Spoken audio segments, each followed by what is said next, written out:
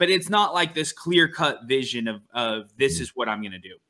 So you have that someday goal. Then you kind of go, okay, so for me to be there someday, where do I need to be in 5 years? And that's going to be a little bit more clear, but in my opinion, that's actually the hardest to goal set to is the 5 year, because the someday is vague and exciting. The 1 year is clear and achievable. And this 5 year is kind of like, what is this? Is this in between? Yet that 5 year being nailed down is very important. So you nail that 5 year down, then you go, okay, what do I need to be in 1 year to know where I need to be in 5 years? Yeah.